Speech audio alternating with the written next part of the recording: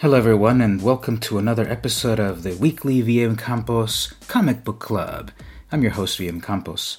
This is the podcast where we answer, what am I reading this week? So this week, I've got a Marvel Comics title, Doctor Strange. This is the latest volume of Doctor Strange, whatever it may be, volume 3, maybe 4, I don't quite know. Honestly, I've never really was much of a Doctor Strange reader.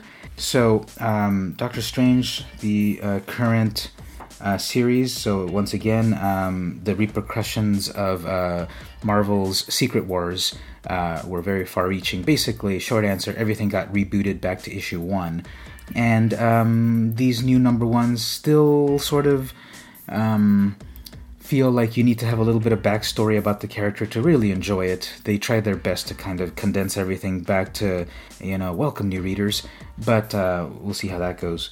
So cover credits that I see here on, I've got issues 1 through 4 at the moment here. Cover says Aaron, Bacalo, and Townsend. Now I apologize, that's either Bacalo or Bachalo. I'm going to go with Bacalo, just to give full credit. Writer, Jason Aaron. Pencils and color, Chris Bacalo. Inks, Tim Townsend, Alvey, and Mark Irwin. And letters, VC's Corey Petit. So these covers really stand out.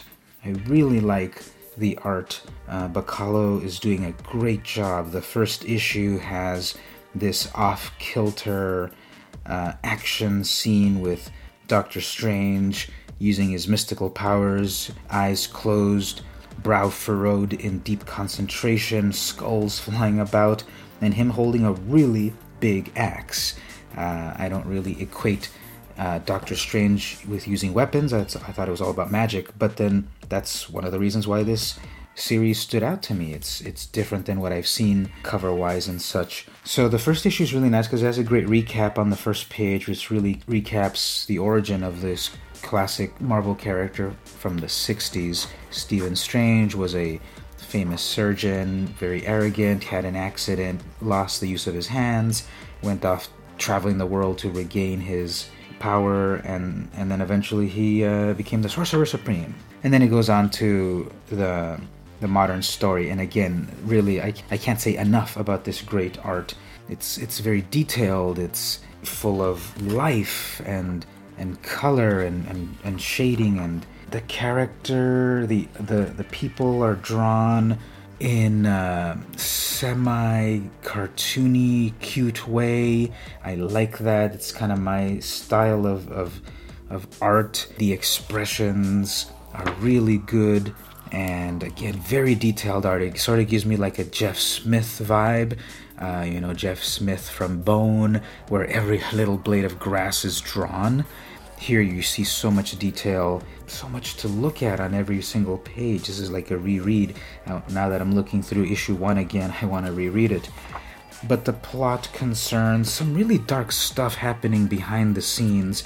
Kind of gives me a bit of a vibe over what's happening at Hercules, the Hercules comic, which is another podcast episode. Check that one out.